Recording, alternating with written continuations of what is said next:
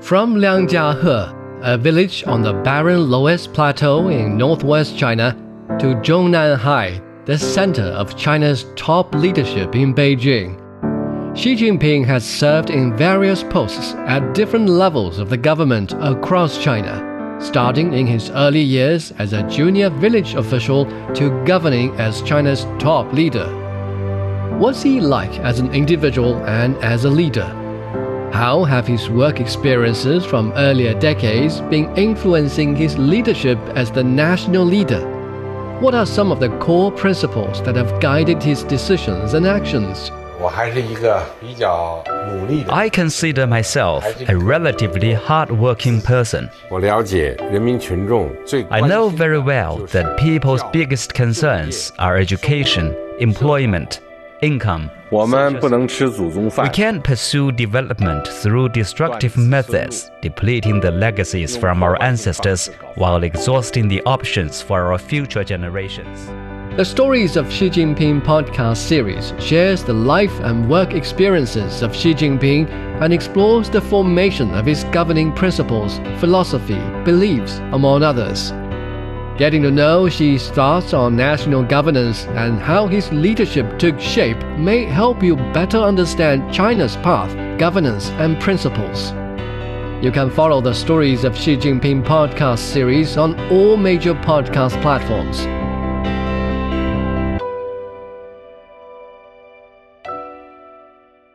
Examining the events that impact and shape China and the rest of the world. This is the Beijing Hour, 1 hour of news and information brought to you every weekday. Now here's your host, Shane Bigham, with you on this Friday, August 4th, 2023. You're listening to the Beijing Hour, coming to you live from the Chinese capital. On today's program, Hebei province continues to struggle with surging floodwaters as the emergency situation in Beijing gradually calms down. Former U.S. President Donald Trump has pleaded not guilty to charges of conspiring to overturn the 2020 election. Small towns and villages in China are attracting an increasing number of foreigners wishing to create a life in the countryside. In business, China's latest moves to boost the economy and drive high-quality development. In sports, a Team China update from the World University Games, and in culture and entertainment, Russian films on screen at the 18th Changchun Film Festival. Now the day's top stories. While calm has gradually returned to the worst affected areas in Beijing, neighboring Hebei province is still battling surging waters. The national emergency response now sits at the second highest level for the region, with over 1.2 million residents relocated. The city of Zhuozhou is among the hardest hit areas in Hebei, where local authorities have deployed over 8,700 people to help with relief efforts. Chen Mengfei has more. Floodwaters remain in Zhuozhou, posing a challenge to rescue those still trapped in heavily impacted areas. Rescue teams are facing longer travel times to reach the villages from the base camp. We dispatched 3 boats this morning at 8 o'clock, and only 1 has returned so far. It took back 7 people. Delays are caused by equipment breakdowns and strong currents in the water. We're on our way to go to one of the villages still trapped, but a new situation has occurred. We've been told that there's new flood coming upstream. So all the smaller boats that don't have enough motor power to withstand the increased current have now been all called back to the shore because the water level is expected to rise and it's also going to be more tumultuous.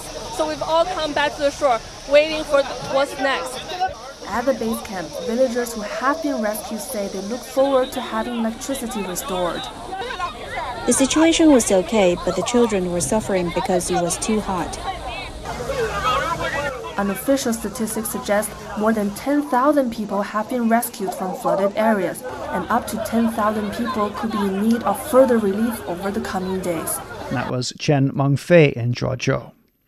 Official data shows that the Haihe River Basin in northern China is experiencing the worst flooding since 1963. Torrential rains since July 28th have caused the water levels of 21 rivers in the Haihe River Basin to exceed warning lines, among which 8 rivers have logged the largest floods on record. The cumulative precipitation in the river basin amounts to about 135 millimeters on average. The Haihe Basin is densely populated and involves many large and medium medium-sized cities, including Beijing, Tianjin, Shijiazhuang, Tangshan, and Qinhuangdao. Northeast China's been seeing heavy rainfall since late last month, with flooding reported in the Mudan River Basin. Heilongjiang Province has raised its flood response to the second highest alert level. Authorities in the province say they've been mobilizing all available resources for rescue and relief operations. In nearby Jilin Province, authorities are closely monitoring water levels and have taken various precautions to reduce disruption. Meantime, Typhoon Kanun's battered the Taiwan region with strong winds and heavy rainfall. It's the second time the island's been affected by a typhoon in the span of a month. Typhoon Doksuri caused around $9 million of damage. Andy Lee has more. The impact that Typhoon Kanun has made to the island of Taiwan is less compared to the previous typhoon, Doksuri. Now, many households are still experiencing electrical blackouts due to the downed power lines. And the local electric company are working round the clock to restore the power to these households right now as we speak. So this Typhoon Kanun has not caused any fatalities or casualties. That's the fortunate part of this. As of yesterday, Thursday, has caused northern parts of the island of Taiwan to have their offices and schools shut down due to the effects of typhoon.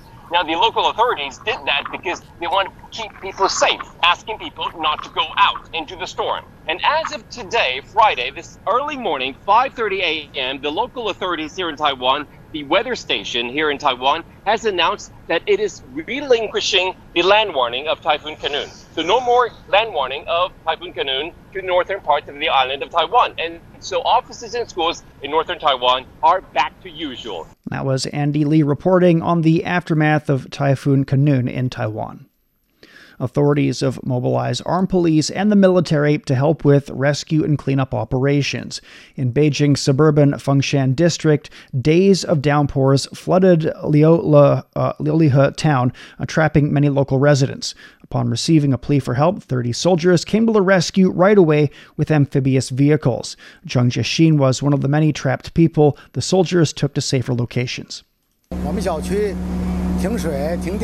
Our residential community has no water, power, telecommunications network access, or gas as a result of the disaster. We were all quite worried. Fortunately, the soldiers used the armored vehicle to take us out. When we saw them, we felt quite relieved. As of 10 o'clock Thursday, over 1,400 had evacuated to safety and a cleanup was underway. The torrential downpour that pummeled Beijing in recent days was the heaviest since records began 140 years ago. Mentogo in southwest Beijing was among the neighborhoods hardest hit by the recent heavy rains and flash floods. Waters have receded and cleanup efforts are underway. Meantime, many local shop owners have returned to take stock of what they've lost. Huang Yue has that report. In the downtown area of Mentogo district, powerful floods leave behind thick black silt and mud.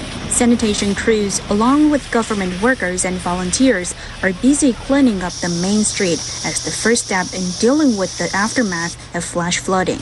Some small shops along the river have been hit hard by flood waters, and the shop owners return to clean up the damage in their stores. We came to check the store at 7 a.m. and we couldn't even get inside. The floor was full of silt. I live upstairs in this building, so I saw the water surging and realized my shop would be flooded. This morning when I came to check, some of the trousers and shoes were soaked in water, totaling about 2,000 yuan. Such losses are still in a manageable range, but others have suffered a much bigger disaster.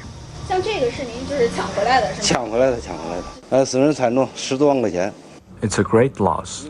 More than 100,000 yuan of tea leaves were soaked in water, which means they are ruined. I have no choice but to throw them away. I grew up here, and I've had the store for over 10 years. I have never seen such heavy rains. All these electronic devices, computers, printers, paper, they've been exposed to flood water. I haven't calculated the losses, but it's no less than tens of thousands of yuan. I still haven't switched on the electricity as there is still water. So far, the urban areas of Mentogo district have resumed electricity and water supplies. But the rescue operation in remote villages is still ongoing as the floods cut off roads, power, and drinking water. As of Thursday afternoon, all the villages in the district, which had lost contact with the outside world, were reconnected. Shelters have been set up in nearby schools for villagers affected by the disaster. That was Huang Yue reporting. Chinese authorities are warning of meteorological events, including heavy rains and secondary disasters, along with high temperatures, tropical cyclones, drought, and forest fires. National Climate Center Deputy Chief Zhang Hengde says recent weather patterns in China may affect agriculture. Parts of northwestern and northern China will have dry conditions, and droughts in regions such as Shanxi and Gansu may persist or develop. The hot and dry conditions won't help corn growth. It may affect regional yields and is not ideal for potatoes, soybeans, and grains. The official says other agricultural products prone to weather changes include cotton and fruits. Coming up, former U.S. President Donald Trump makes a brief court appearance in Washington, D.C.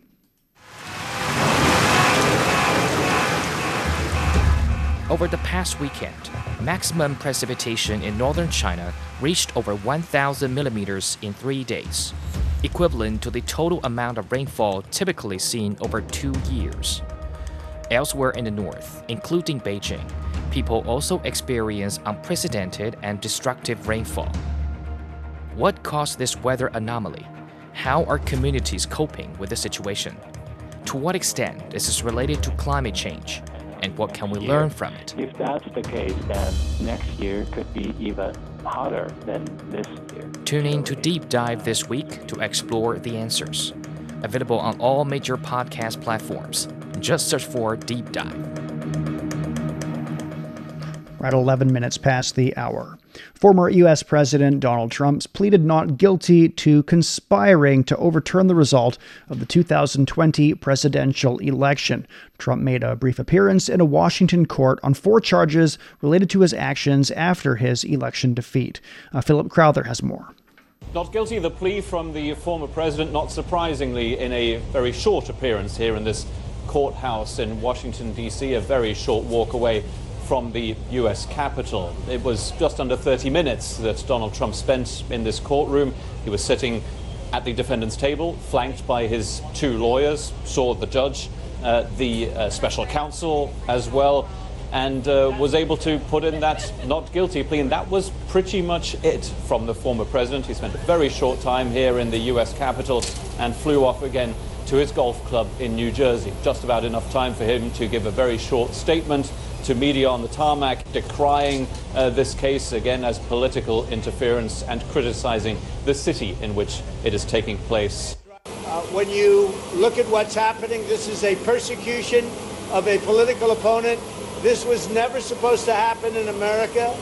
Now it's a big logistical challenge that is coming Donald Trump's way, as well as, of course, a huge legal challenge, because this is a man who's campaigning for the White House. He is the favorite to become the nominee for the Republican Party. He will continue on the campaign trail, all the while having to defend himself together with his lawyers in 3 separate courtrooms, in 3 criminal cases, in 3 separate U.S. cities. And the next court dates are coming. The 28th of August, we will see the next hearing here in Washington, D.C. in this criminal case, though Donald Trump is not necessarily expected to attend that hearing. There were no mass demonstrations for Donald Trump or indeed against him here. He had not put out a call for his supporters to come out here en masse, and indeed they didn't.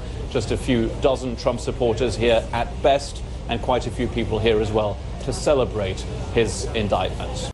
That was Philip Crowther reporting.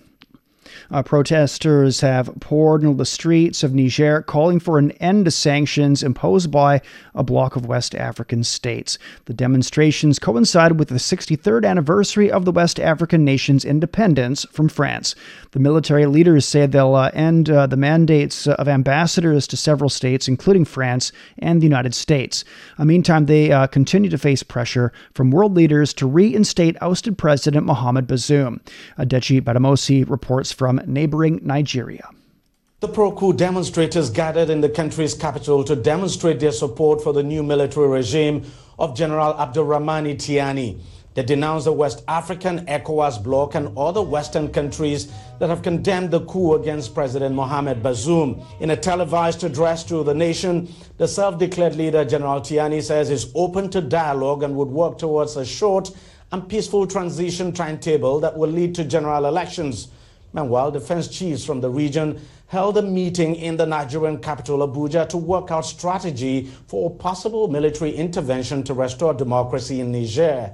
ECOWAS says it is still exploring diplomatic measures to get General Tiani and his men back to the barracks and reinstate President Bazoum to office. It says a military option would be a last resort. U.S. President Joe Biden has called for Bazoum's immediate release and the restoration of democracy in Niger. In the meantime, the United States has ordered the evacuation of some staff and families from its embassy in the country. It, however, says the mission will remain open and core staff will continue working there. France, for its part, says it has concluded evacuation of its nationals and some foreigners who had indicated interest to leave Niger. And that was Deji Badamosi reporting.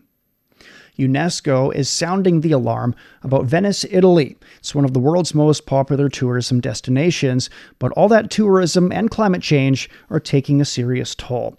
Alex Fraser has more. Gondolas, canals, and Gothic architecture. Venice is one of Europe's iconic cities. Around 50,000 people live in the city, but during peak times it receives more than 110,000 visitors per day. Now UNESCO is warning Venice risks irreversible damage from both mass tourism and climate change. It says it should be added to a list of World Heritage Sites in danger. UNESCO blames authorities for a lack of overall vision to mitigate the impact of mass tourism. In 2022, 8.9 million people visited. Many Venetians want to see those numbers curbed. There is too much tourism that helps no one. They arrive in the morning and return home in the evening, and they leave their rubbish here for the Venetians. There are too many people, and Venice hasn't been respected. Venice's authorities want to introduce a daily charge for tourists entering the city to try to limit numbers. However, its implementation has been delayed several times. The city is also at risk from flooding. On Tuesday night, St. Mark's Square was underwater. It's only the third time it's happened in August in the last 150 years. Since the activation of a barrier system in the lagoon in 2020 following record floods, the situation has improved. Despite this, rising global sea levels still remain a threat to the city's long-term future. In September, a UNESCO committee will meet in Saudi Arabia to review more than 200 locations and decide which ones will be added to the endangered list. Whether Venice is added or not, the city needs to find solutions for coping with millions of tourists and dealing with the effects of climate change. That was Alex Fraser reporting. Well, as the job market becomes increasingly competitive in China, authorities across the country have launched a slew of initiatives and programs to help graduates transition smoothly into their professional lives. Zheng Tao has more. Local governments across China have been working closely with universities and enterprises to provide career counseling, job fairs, and other resources to help graduates land a job. Yang Guoqiang with China Central Normal University says the school has been actively collaborating with employers to provide sufficient support. Since January, we have taken the impact of COVID-19 into consideration. We have job fairs every day, elite double selection job fairs every Wednesday, and double selection job fairs every Friday. We also teamed up with the recruitment enterprises to set up some major job fairs. The overall quantity and the quality of job opportunities we provided for graduates have improved compared to last year. At Yang's school, the job fairs have provided over 65,000 job positions for graduates, which means on average, each of the graduates can have up to 7 job opportunities to select from. Also, the university has leveraged the use of new technologies, such as the application of online employment apps and online platforms to boost employment. We developed a WeChat mini app last year to help graduates to find employment. Through the app, we can provide one-to-one targeted employment guidance and personalized consultation. We have also developed a system for graduates to handle procedures leaving the school so that the whole process can be done merely on students' mobile phones. Meanwhile, local authorities in Shandong have also been providing employment support, such as setting up more specialized job fairs for graduates. As a result, they have provided over 2 million jobs for graduates so far this year in the province. Dong Tingjie is with the Human Resources and Social Security Department in Shandong. He says local authorities have also provided training programs to help graduates gain valuable industry insights and develop the skills they need to succeed in their chosen fields. We organized public employment service agencies and human resources service agencies to carry out employment instruction and employment experience activities on campus. Given that this year saw a record 11.5 million of graduates, several employers say they have focused more on employee skills this year. Tan Linting works in HR with a tech enterprise in Shenzhen.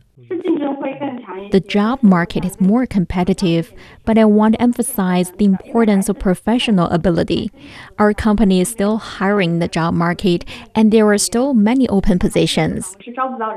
To ensure that graduates are well prepared for the challenges of the modern job market, the recruiter suggests graduates should spend more time on skills-based training.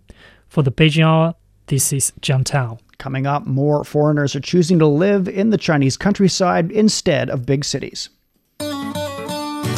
Looking for the hottest trends in China? Craving captivating podcasts and stories from our reporters? Get in the know and follow CGTN Radio on Twitter and stay informed. We're at 20 minutes past the hour. Well, in this last episode from Hunan, we chat with a couple from South Africa about why they chose to settle in a small county in central China and how they're doing now. Remote rural towns may seem too small for some people, but they continue to attract foreign professionals wishing to create a life in China. Sanella Budalizi spoke with Stephen and Ruth Green, who have set up Dow County's first life skills training center.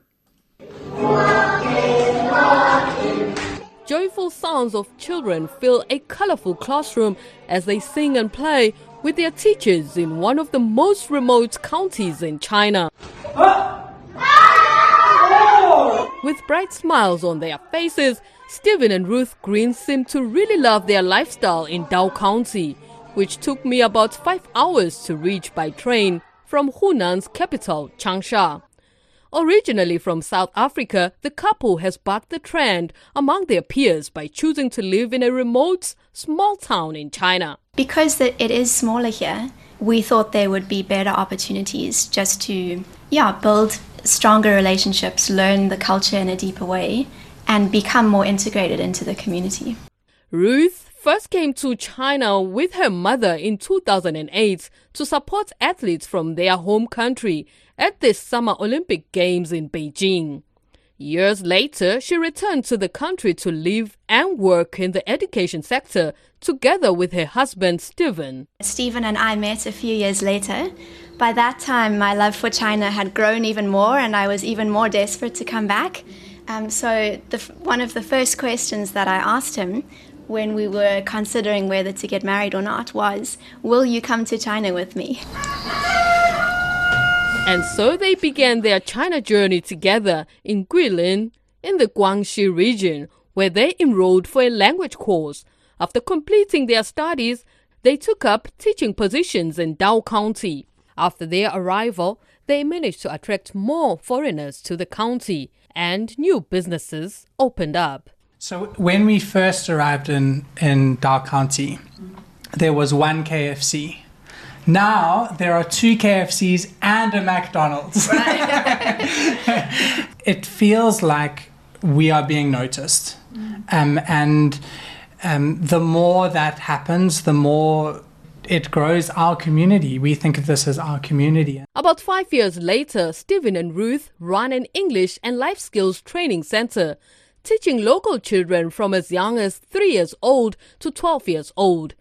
But the center has become more than just a language school, as it focuses on building character, self-confidence, and other critical life skills. Alright, my name is Celeste. I'm 6 years old. I'm a happy girl. A, B, C, D, E, F, G. 我叫沈清晨，今年5岁了。I'm 5.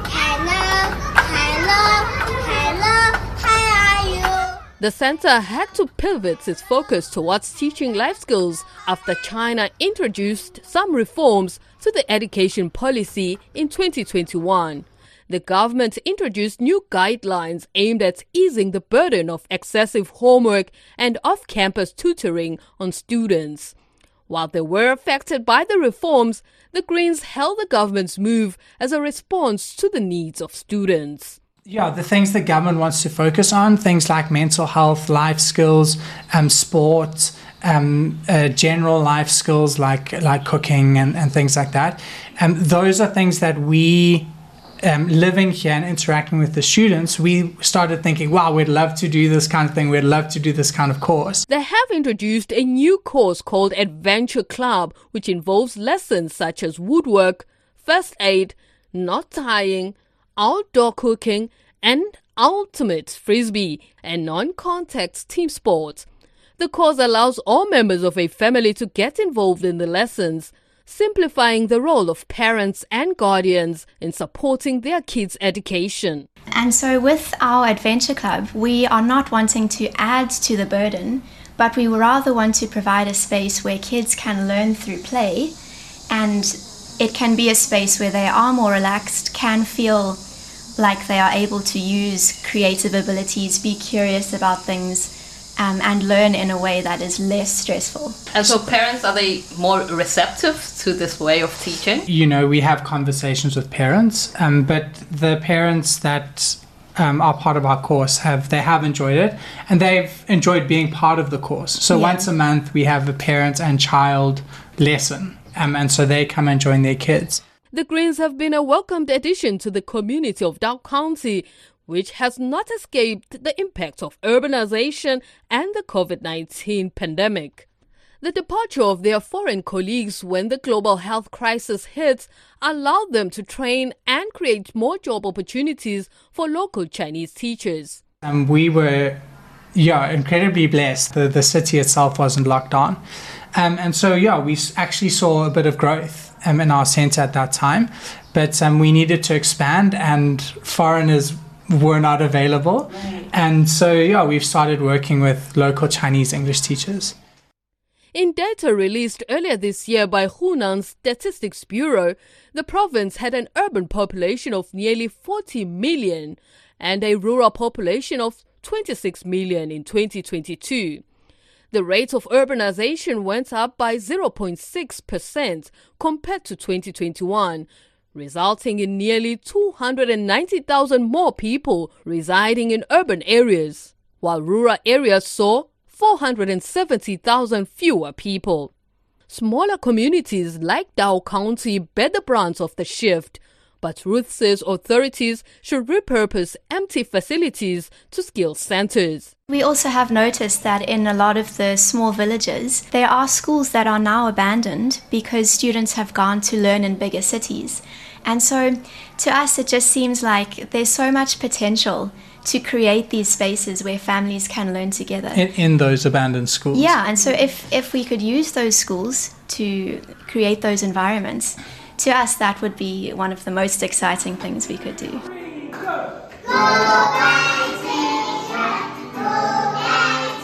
Perhaps they won't remain closed for too long. The joyful sounds of these children and others will once again ring out from these schools soon.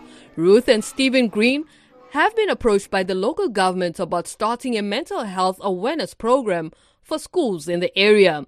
As members of the Dao County community, they are hoping to continue playing a role in improving the well-being of children and families for many years to come.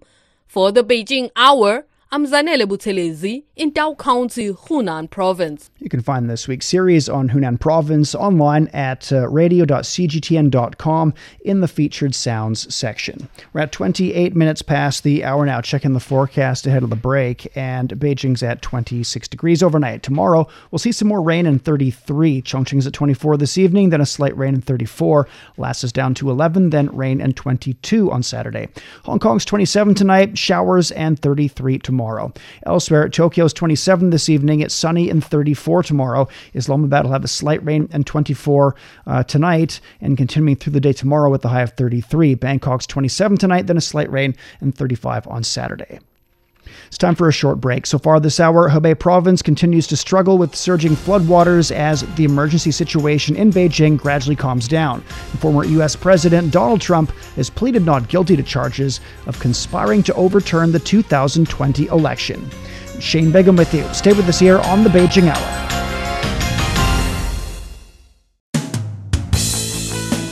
You're listening to the Beijing Hour. 60 minutes of comprehensive news. Your window on China and the world.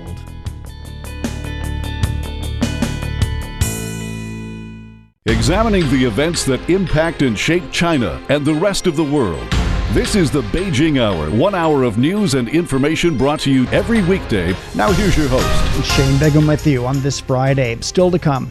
In business, China's latest moves to boost the economy and drive high-quality development. In sports, a Team China update from the World University Games. In culture and entertainment, Russian films on screen at the 18th Changchun Film Festival. To contact us, you can email beijinghour at cri.com.cn or follow our Twitter account at CGTN Radio.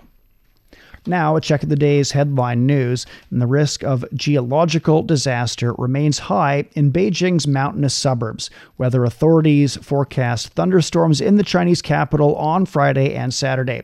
Rescue operations continue in the aftermath of Typhoon Doksuri's record rainfall in Beijing and neighboring areas.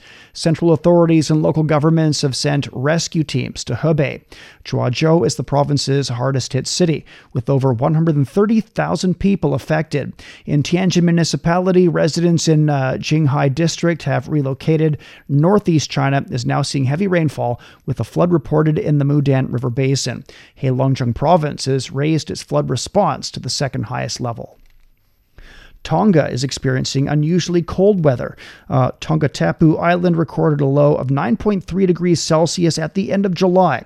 That was the lowest on record for the Pacific Island country this year. The average temperature for July in Tonga Tapu is 21 degrees Celsius. Officials say the climate's leaning towards El Nino conditions now. The Meteorology Department issued an El Nino alert for Tonga last month. An apparently random attack near Seoul has left 1 dead and 13 others injured. Thursday's incident was the second such rampage in South Korea in less than 2 weeks, after a man rammed his car into passers-by before stabbing multiple people at a shopping mall in Songnam. It sparked fears among local residents. I've always been telling my kids to be careful when they go abroad due to gun fears, but now I'm more scared of being in South Korea. It's unnerving. Something like this could happen right next to me. President Yoon Suk-yeol has called the incident an act of terrorism against innocent citizens and ordered police to mobilize all available resources to ease public concerns. Protesters have gathered in front of the Public Security Department in Sao Paulo after a 6-day police operation killed at least 16 people in the Brazilian city. Demonstrators and relatives of victims chanted slogans against the state governor and demanded the end of the military police.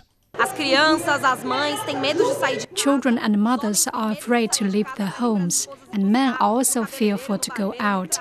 They ask their wives to pick them up from places like the hairdresser, barber shop and work, because there is an atmosphere of terror prevailing in the communities.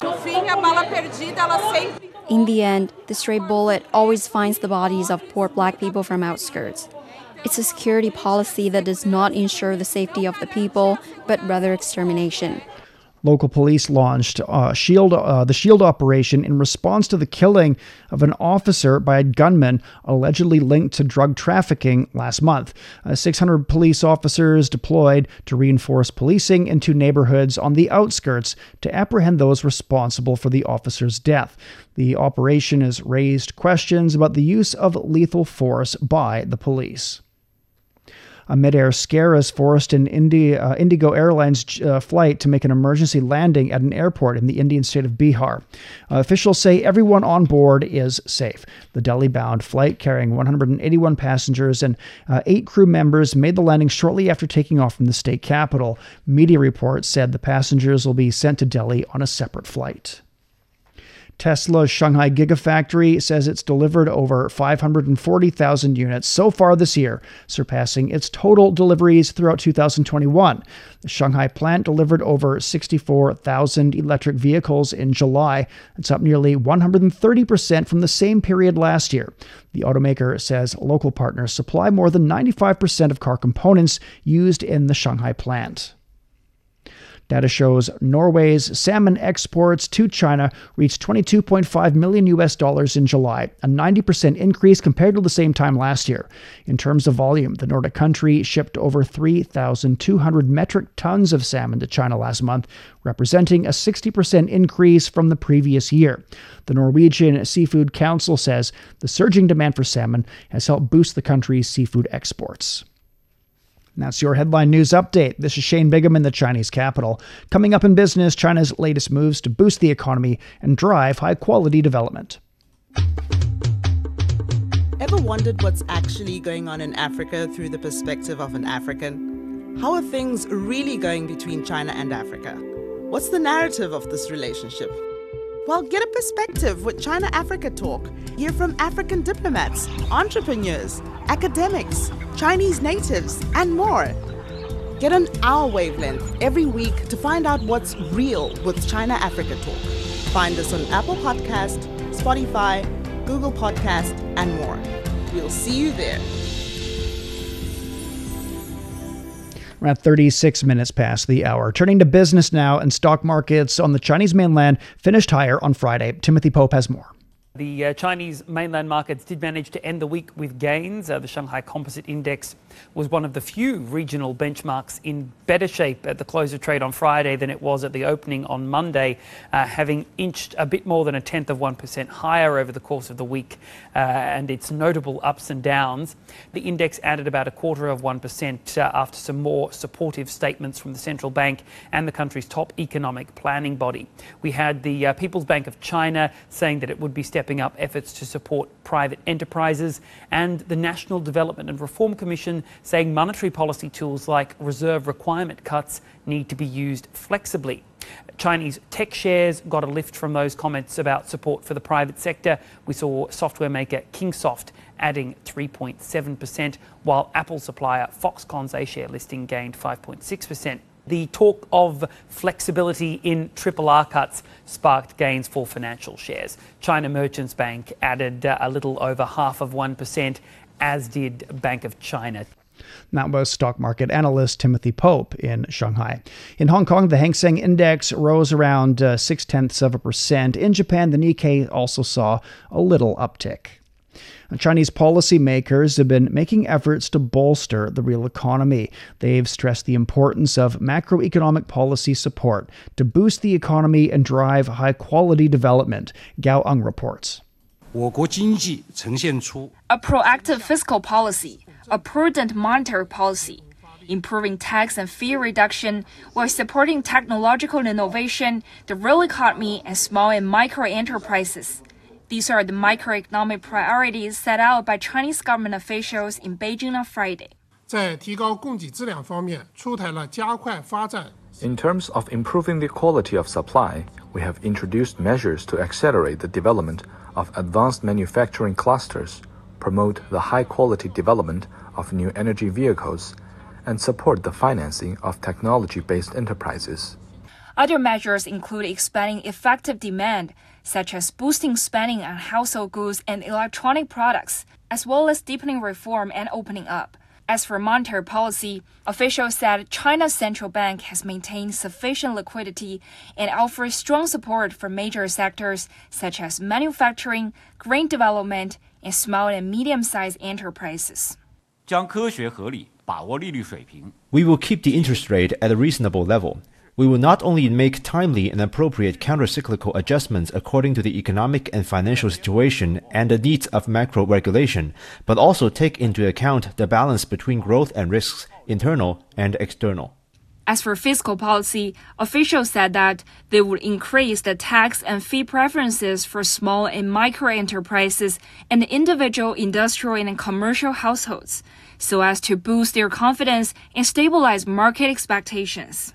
Officials stressed the next step will include expanding domestic demand, supporting the real economy, boosting technological self-reliance and self-improvement, and promoting employment and income. And that was Gao Eng reporting. McKinsey's latest view on China's consumer recovery is cautiously optimistic. The management consulting company notes that most economic and consumption data for the first half of the year has been trending well. McKinsey points to China's retail sales of goods rising nearly 7% on a yearly basis, while food service sales increased by 21% during the period. Meantime, spending on clothing, cosmetics, and vehicles all experienced double-digit growth compared to last year. Bank of England increased its key interest rate by 1/4 percentage point, reaching a 15-year peak of 5.25%. However, British annual inflation remains at nearly 8%, significantly higher than that of the Eurozone and the United States. Li Jianhua reports. Most residents in the UK are already feeling the pinch of the current cost of living crisis.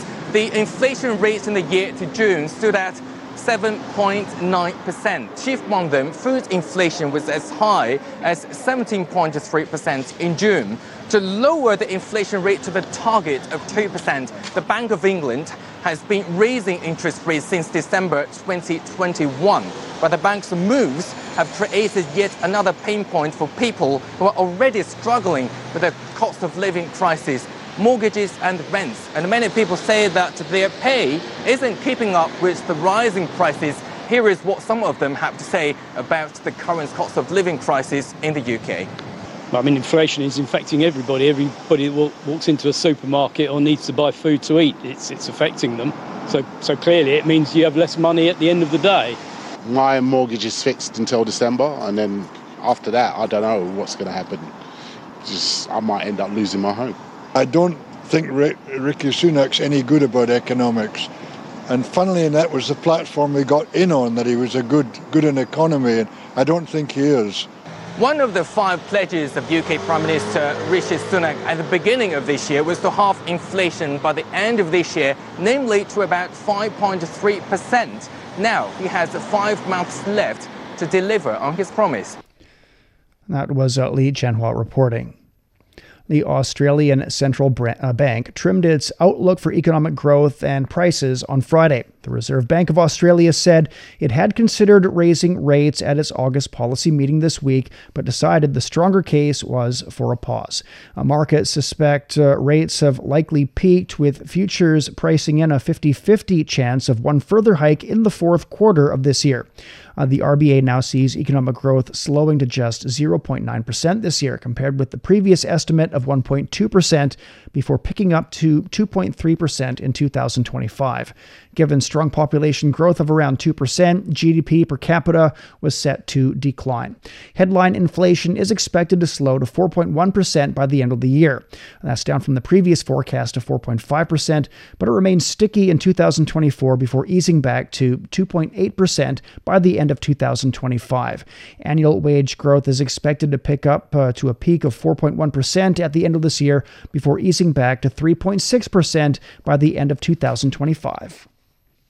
Philippine annual inflation eased for a 6th straight month in July, reflecting slower increases in food and utility costs. The consumer price index rose 4.7% in July, its slowest annual increase since March of last year. but the inflation rate remained above the central bank's 2 to 4% target for the year.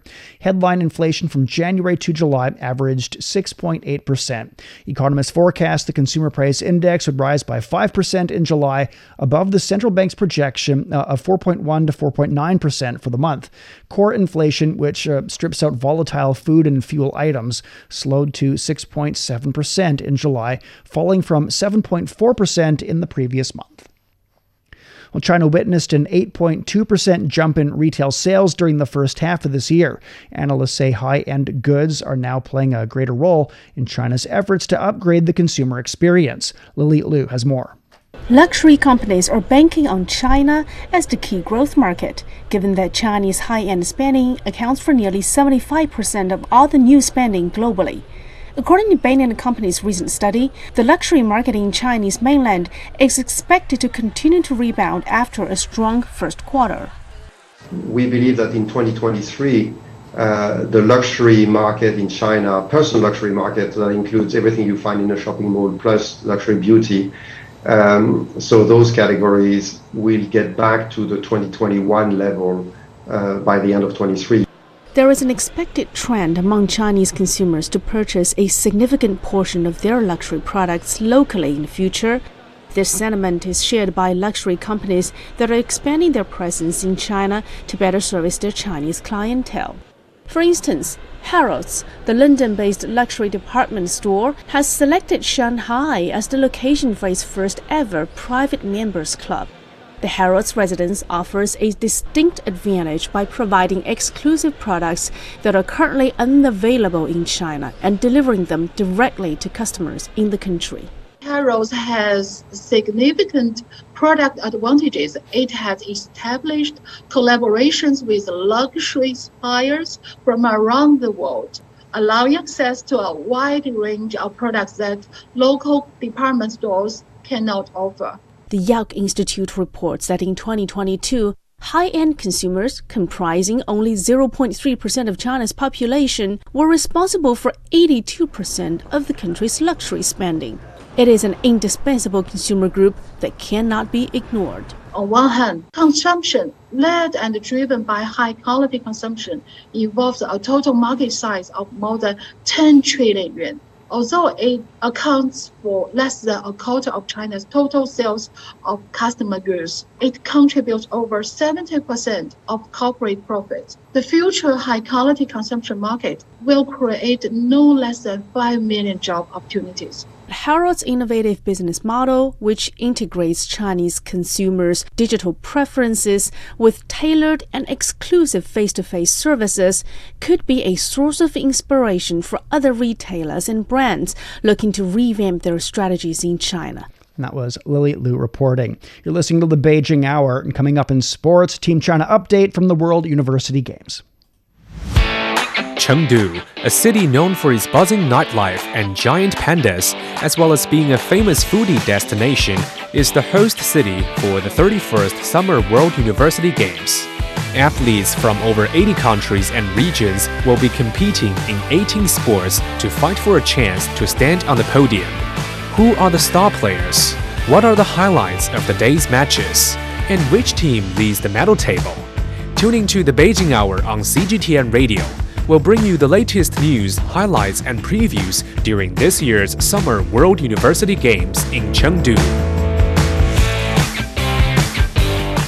48 past the hour, turning to sports. Thank you, Shane. Olympic champion Zhang Yufei has won her 4th swimming gold medal at the World University Games after her women's 100-meter freestyle triumph.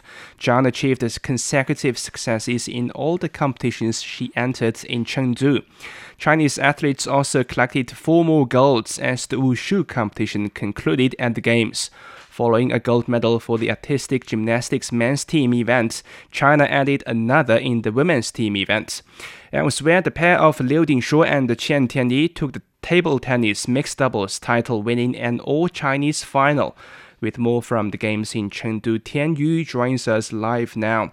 Tianyu, among the non-medal events, China has reached the women's basketball final. How is their Universiade campaign looking right now? Well, first of all, Chinese women's basketball team has continued to forge ahead by beating Team Chinese Taipei 83-61. star player Han Xu got a game-high 22 points with 11 rebounds. And all 5 starting players of the Chinese squad has gained over 10 points in the game. Han Xu has really showed her dominance in the third quarter for gaining 6 points from steals in a row and helping the team expand their lead to 15 points. And their finals opponent will be Team Japan on Saturday night. For Friday, also in table tennis, a sport where China has long ruled the game, the 4th gold medal of the team came in women's double, where 2 Chinese pairs were competing in the final, and it was Chen Tianyi and Zhao Xiang who won the neck-and-neck game 4-3. Also in diving, Chinese divers Chen Jia and Yang Ruiling managed to win in women's synchronized 3-meter springboard final, while the mixed pair formed by Wang Weiying and Wang Binghan also got to prevail in the mixed synchronized 10 meters platform final and added 2 goals for the team. And in artistic gymnastics, as you mentioned, Zhang Boheng and Xu Cong won both a gold and a silver in men's individual all-around final. And finally, in tennis, Chinese pair Guo Hanyu and Jiang Xingyu beat the Japanese pair in straight sets and landed in the final of the women's double. It was the second time for the reigning champion Guo Hanyu to enter the final of women's double in the World University Games, and their finals rivals will be Wu Fangxiang and Liang Enshuo with Chinese Taipei, who both rank higher than the Chinese players, but Guo says they will do their utmost to fight for the gold medal in the game. Yang Guang. A quite successful day for Chinese athletes indeed. Well, the University AD is past the halfway point. What will be the highlight events this weekend? Well, it's finally the end of the week, and we can spare some time to sit on the couch and watch some great games on the weekend. Well, first of all, we can definitely look forward to the women's basketball final between Team China and Japan.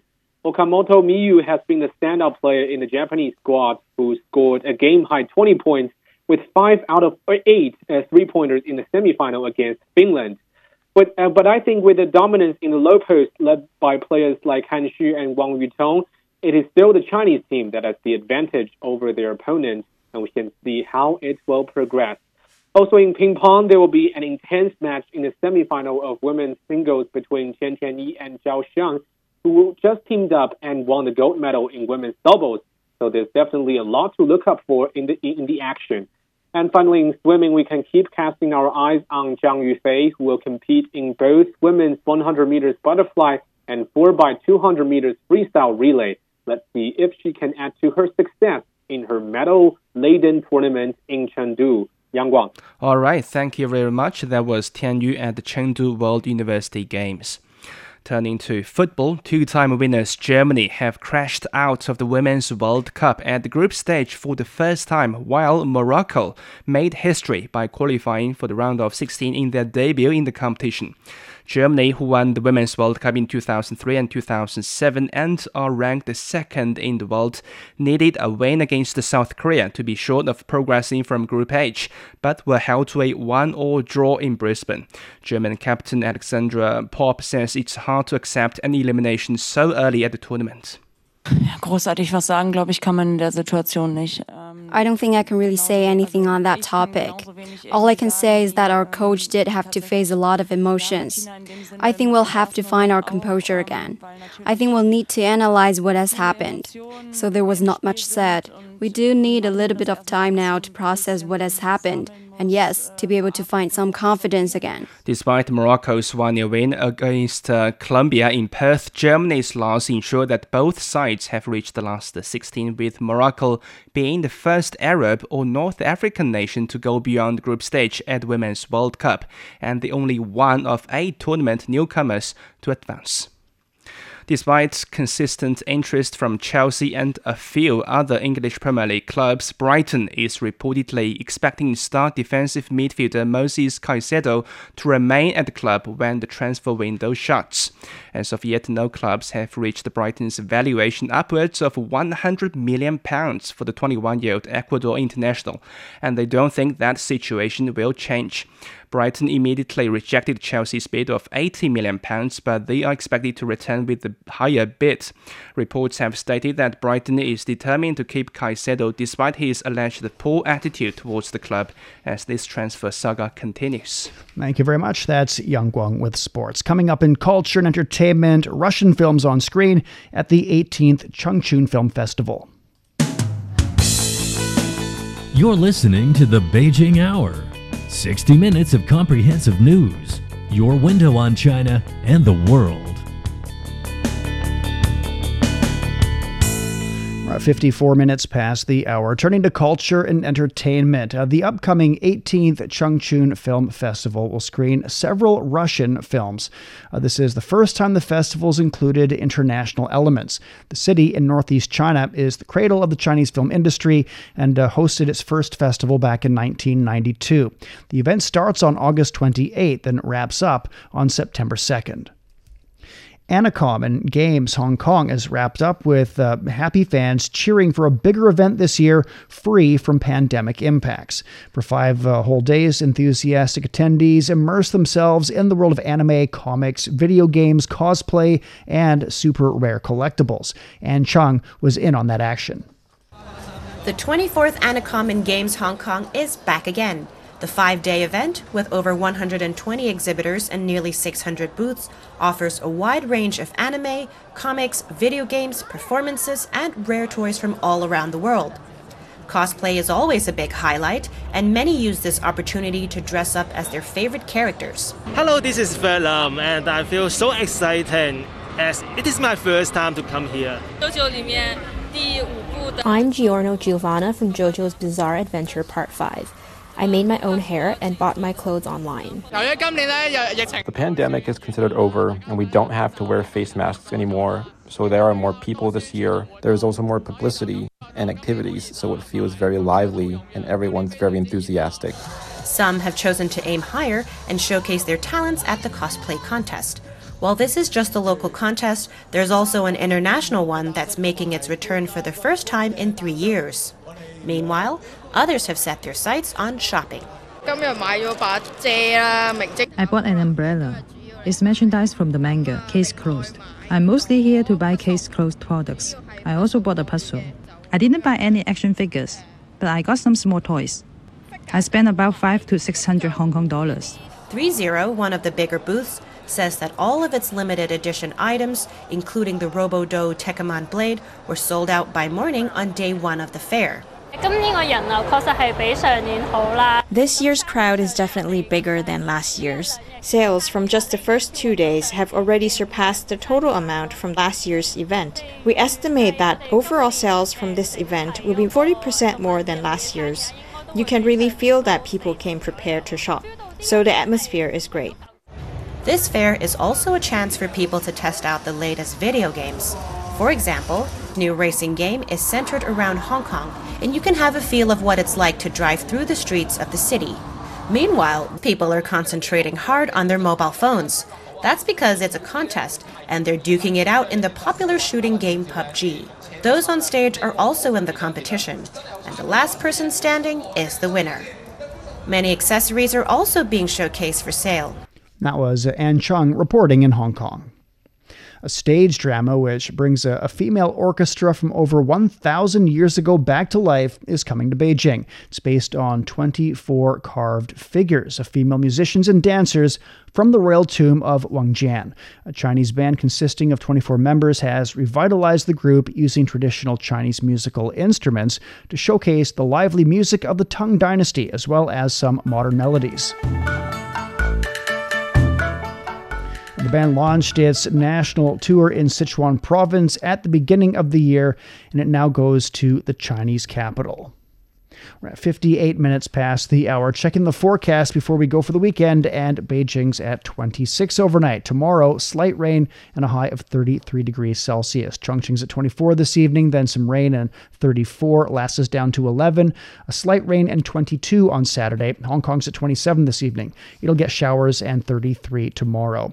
Elsewhere, Tokyo's 27 degrees overnight. Sunny and 34 tomorrow. Islamabad will see some rain and 24 this evening. 33 tomorrow. Bangkok's 27 overnight, then a slight rain and 35 on Saturday. In Africa, Nairobi's getting cloudy skies and 24 degrees. And finally to Oceania, Sydney's at 12 this evening, then a slight rain and 18. Auckland's 10 overnight, then sunny and 15. Port Vila is getting a slight rainfall and 26 degrees Celsius. And that's it for this edition of the Beijing Hour. Making news today, Hebei province continues to struggle with surging floodwaters as the emergency situation in Beijing gradually calms down. And former U.S. President Donald Trump pleaded not guilty to charges of conspiring to overturn the 2020 election. On behalf of the staff, this is Shane Bigham in the Chinese capital, hoping you'll join us for the next edition of the Beijing Hour and open a window to the world together.